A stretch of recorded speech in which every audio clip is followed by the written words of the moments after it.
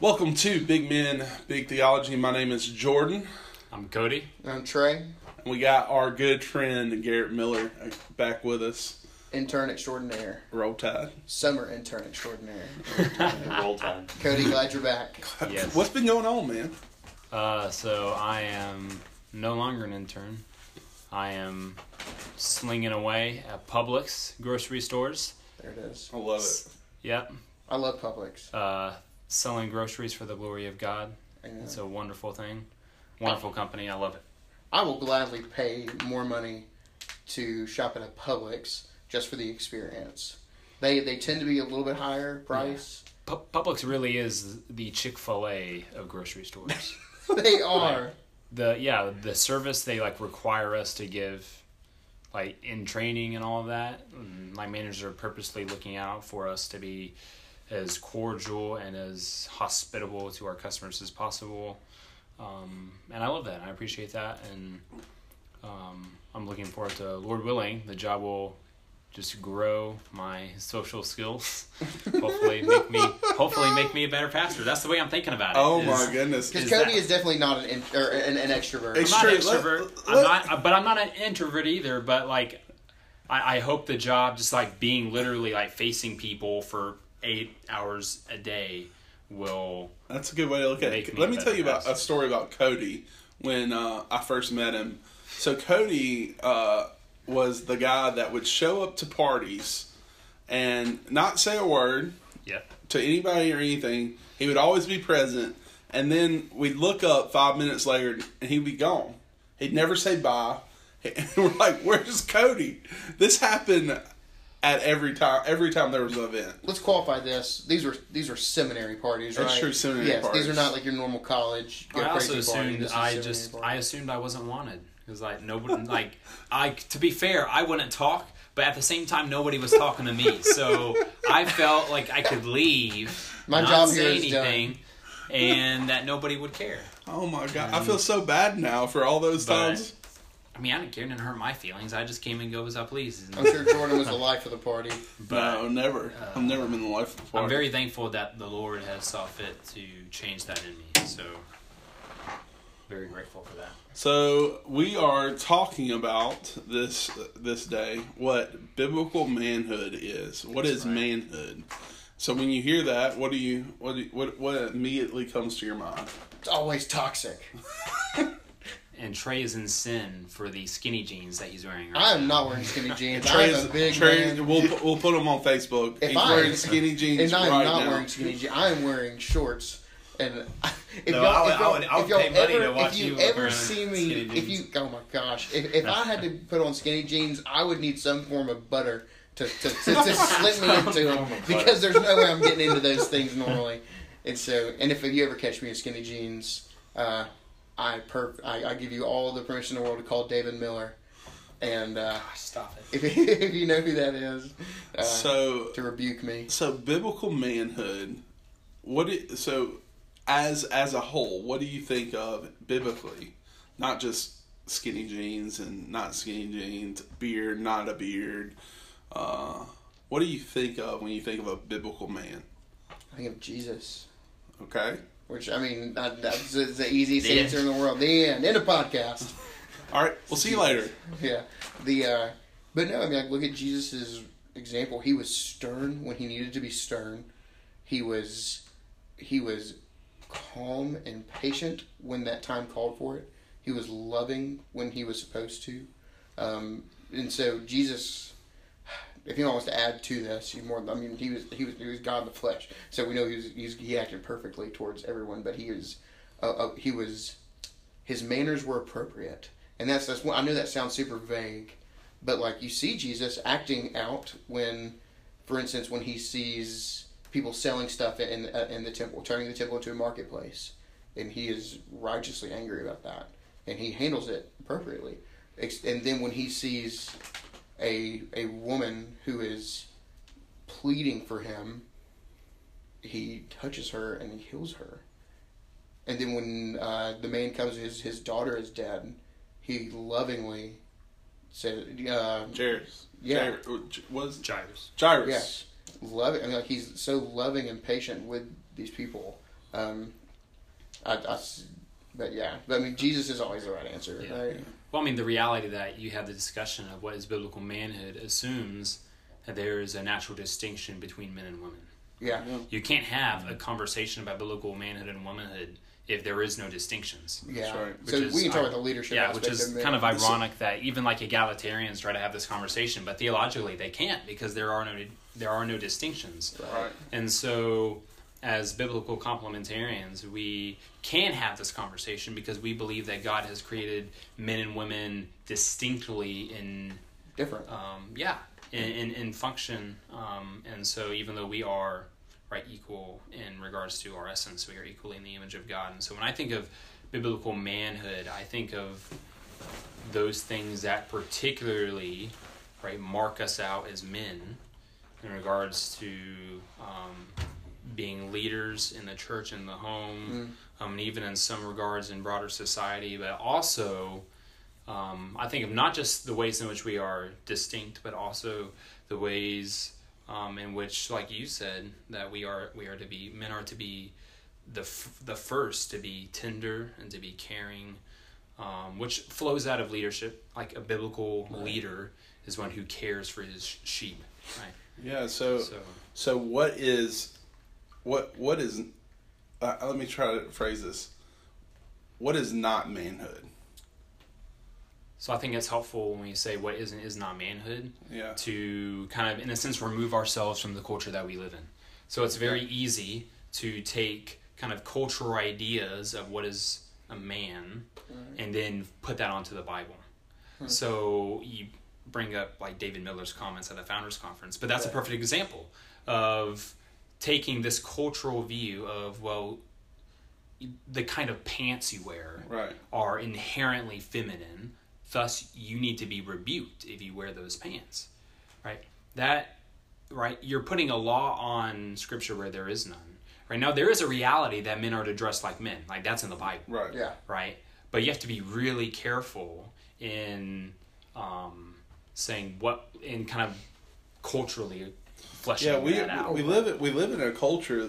It's an interesting conversation. We live in a culture where the dynamics are so pushed together where it's hard to tell, like what manhood is and what womanhood is in terms of clothing, in terms of the way we look, the way we act, and so I think personally, I look at this and we want to be distinct from the culture that we're in, and the way we dress, the way we just in all aspects of our life. Yeah.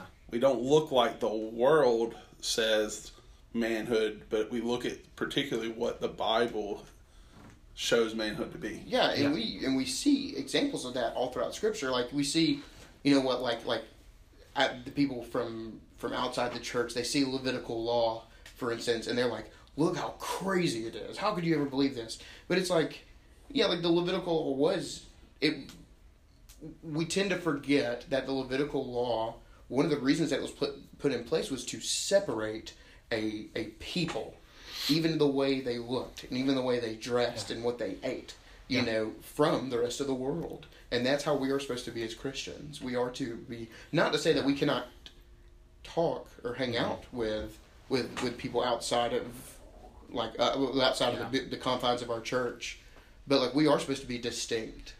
Yeah. So I was going to say, so when we talk about kind of cultural appropriation, we talk about manhood, like we want to be careful. We want to make sure that when we give like laws, right, or exhortations in regards to even like things like what you wear, to a degree, we don't want to be creating laws that would have then put Jesus in sin, So like, for instance, like back in the day, right, like men wore dresses, right? Now nowadays men don't wear dresses. Consider to be dresses. Yeah. Well, we would consider to be dresses. They wouldn't call it that, right? Now in our culture, right, we would, to a degree, we would exhort against that because that is living as a woman, right? And depending on what culture you're in. Now, the Irish can wear kilts. I was just about to say, like, right? we would never go over to Ireland and say, you can't wear kilts. But that's completely different. So, right. That's where, kind of what I was getting to, is you have to be aware of what culture are you living in, and how does even just the culture define, like,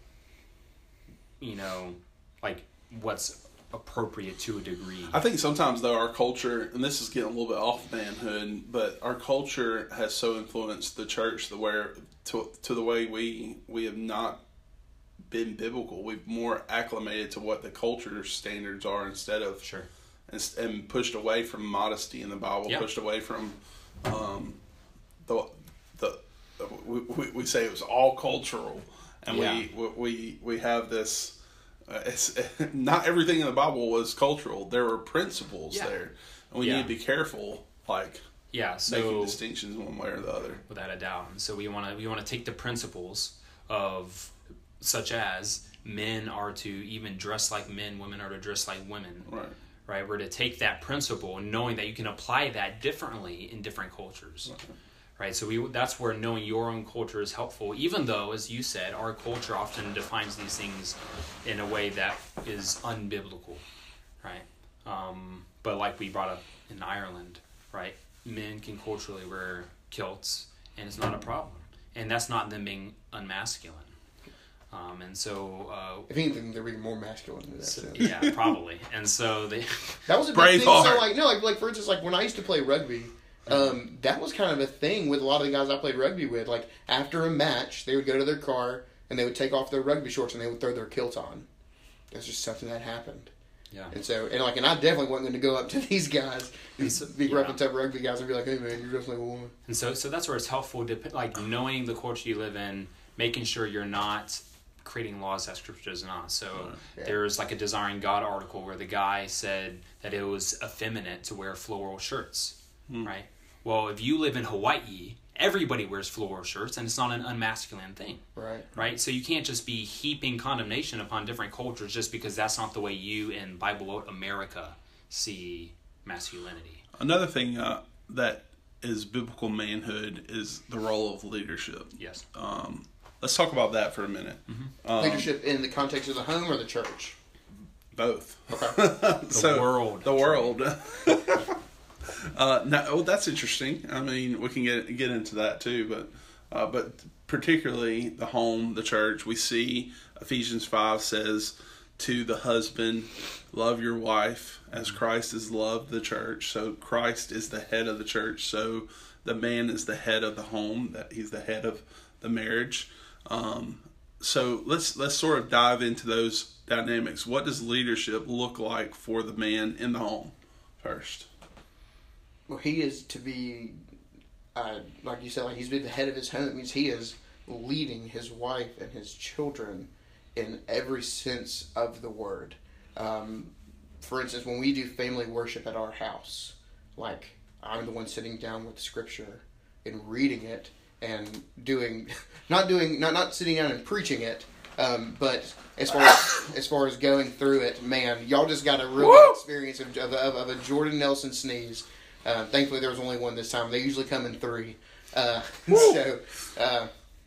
But yeah, and now, granted, I will... So you're sitting over there, hey, Jess, you can't say anything right now in the home about the word? No. That's not how Silence. Silence. No. When I speak, you do it... This is not the context of the Sabbath and women preaching. It's not that context. But, no, because, I mean, like, we do have time where Jessica talks about, like, how does this verse apply to our lives? Yeah. And, but I'm the one leading that. Yeah. And I asked Jessica to reflect on that. And I asked her, like, how can we apply Ephesians 5, for the role of the female in the house? And so with how she raises our daughter and how she tends to our home when I'm here at work, and so there are different ways about that. Cody, how does it iron itself out with you and your wife? Yeah, so for us, it aside from spiritual leadership, there's also the reality that you're also the physical leader of your home. Yeah. Right, in regards to you are the one leading, right, in kind of vision and dreaming for your household for the future. And so what that looks like for Emily and I is that we have conversations about what do we desire for the future, and we kind of both speak our piece. But at the end of the day, Emily has this heart of, I'm going to submit to the vision that Cody is laying out, knowing that I desire to lead out, not in a way of I merely just want to get my way, right, or I just merely want to see my vision come to fruition, but I want to do what is best for both of us, Emily and I, in a way that we both glorify God in the way that He's gifted us as uniquely men and women in the home and in the world. And that's a common misconception too with egalitarians, is they see submission as a bad thing. But in the context of a Christian household, submissiveness of a wife is a beautiful thing. There is so much to say about a husband who is leading his household well in Christ, and a wife who is being submissive to her husband in that. And there's a lot to say about that in the local church as well. Submission happens all the time. We're always submitting to something. Right. So whether you're the elders of the church, you're submitting to the entire body. Whether you're the body of the church, you're submitting to the deacons and the elders and their leadership.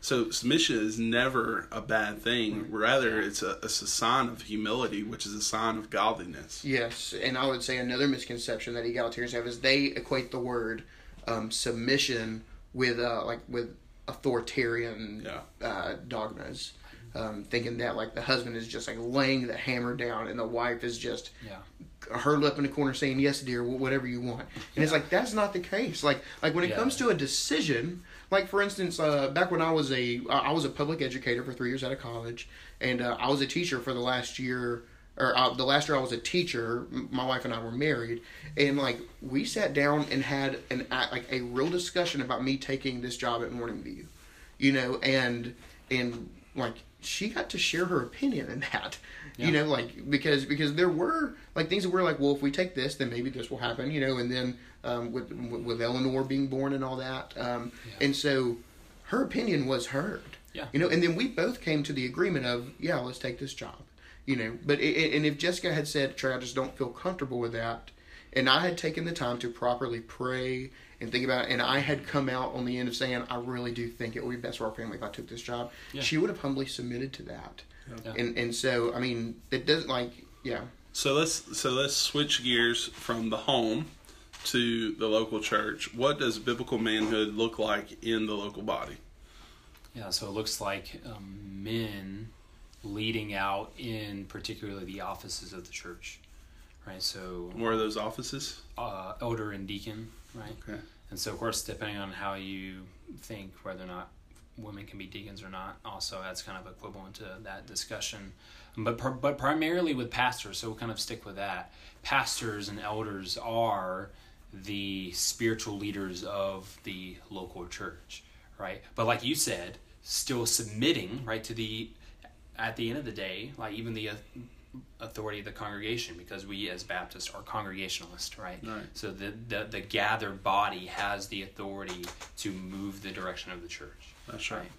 And so so there's this, right, kind of both sides of the coin deal where the congregation, like you said, is submitting to elders, while at the same time elders are listening and seeking to submit to the congregation as well. And so so men, right, as we see in 1 Timothy 3, are alone to be elders, right? And it's even been helpfully said recently in regards to all the complementarian debate, right? That does not mean that all men are to be elders, right?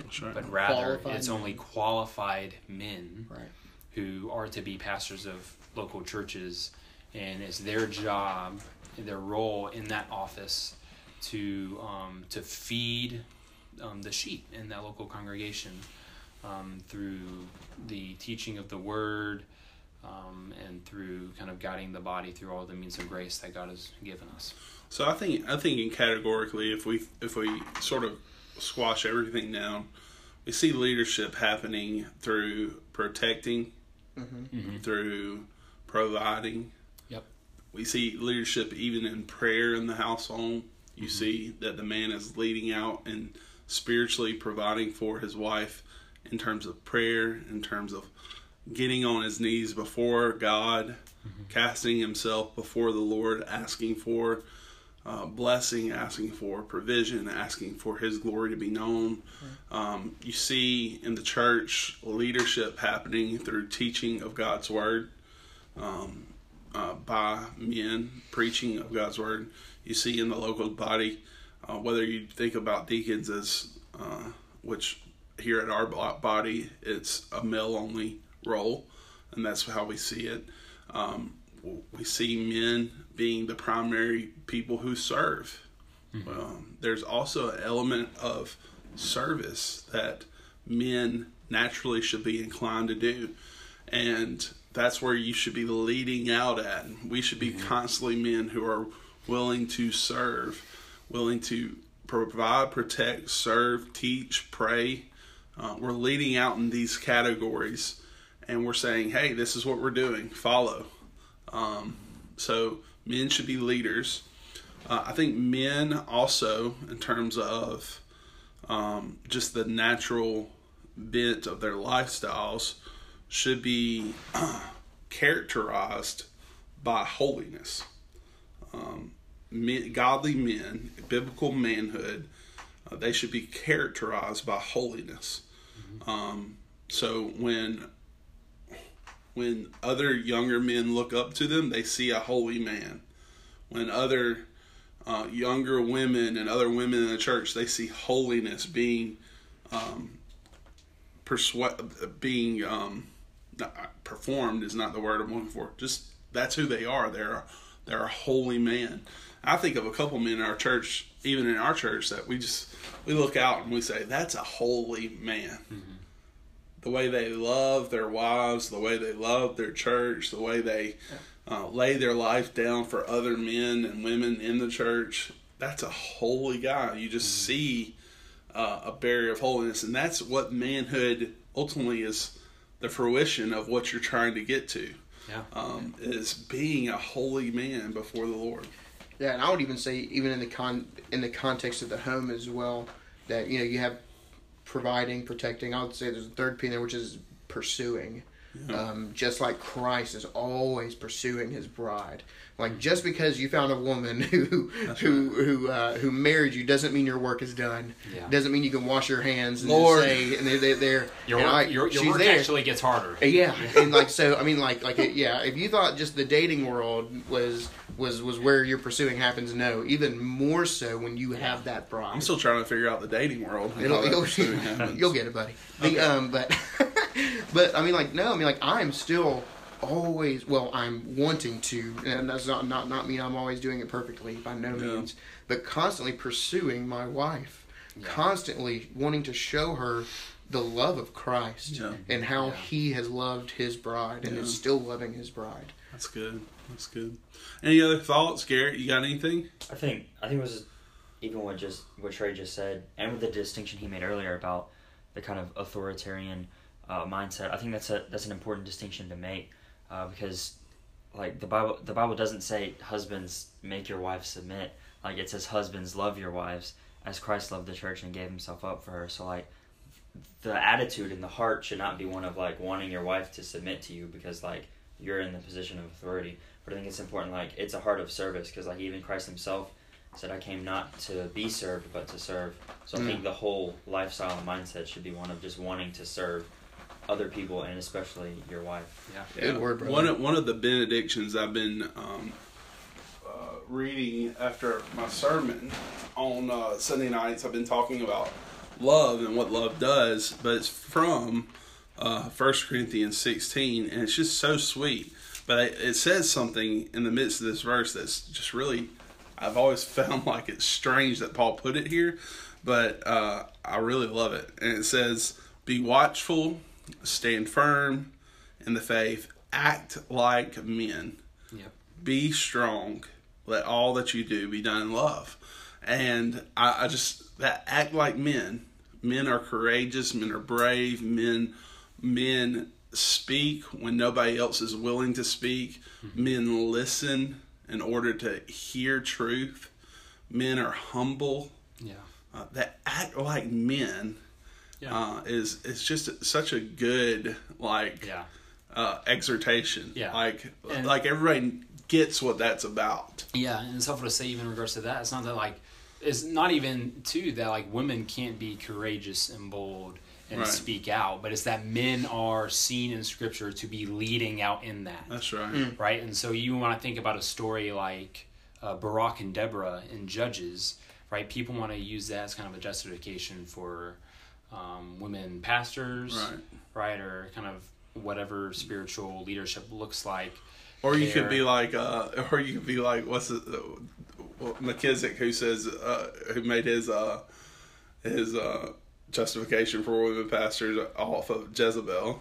Remember that? Well, he wasn't trying to make the case. So what Jordan is referencing is a debate that happened at the SBC, the Founders Conference. There's Dwight McKissick, who he does not. It's fascinating. He does not think women should be pastors, but he separates the office and the function and says that women can, though they cannot be pastors, can preach in the pulpit. Right. And he tried to use Jezebel as an example, and it was fascinating because it was not a good argument. Yeah. So anyway, using that story though, right? So Deborah obviously had the ability to,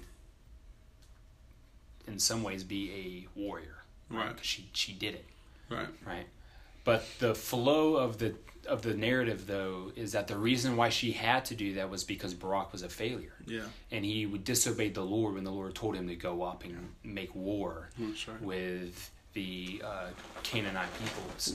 That's a good point. Yeah, and so so when we talk about the difference between men and women, it's not as much that women have lesser giftings, right? The Spirit gives this same gifts, right, to men and women. Like women have the spiritual gift of teaching that they use in their own natural and distinct ways, right? And men have the gifts of teaching they use in natural and distinct ways. So they're both given equal giftings, right? But they are to use those giftings in ways that are natural to them as a man and as a woman. Yeah. And Barak and Deborah is an example of when that breaks down, you have the woman having to do what the man should have done. Yeah. And she did it well, right? Yeah. So she went ham on Sisera and Temple, right? Yeah. And she led the Lord's army valiantly, but that was ultimately not her job.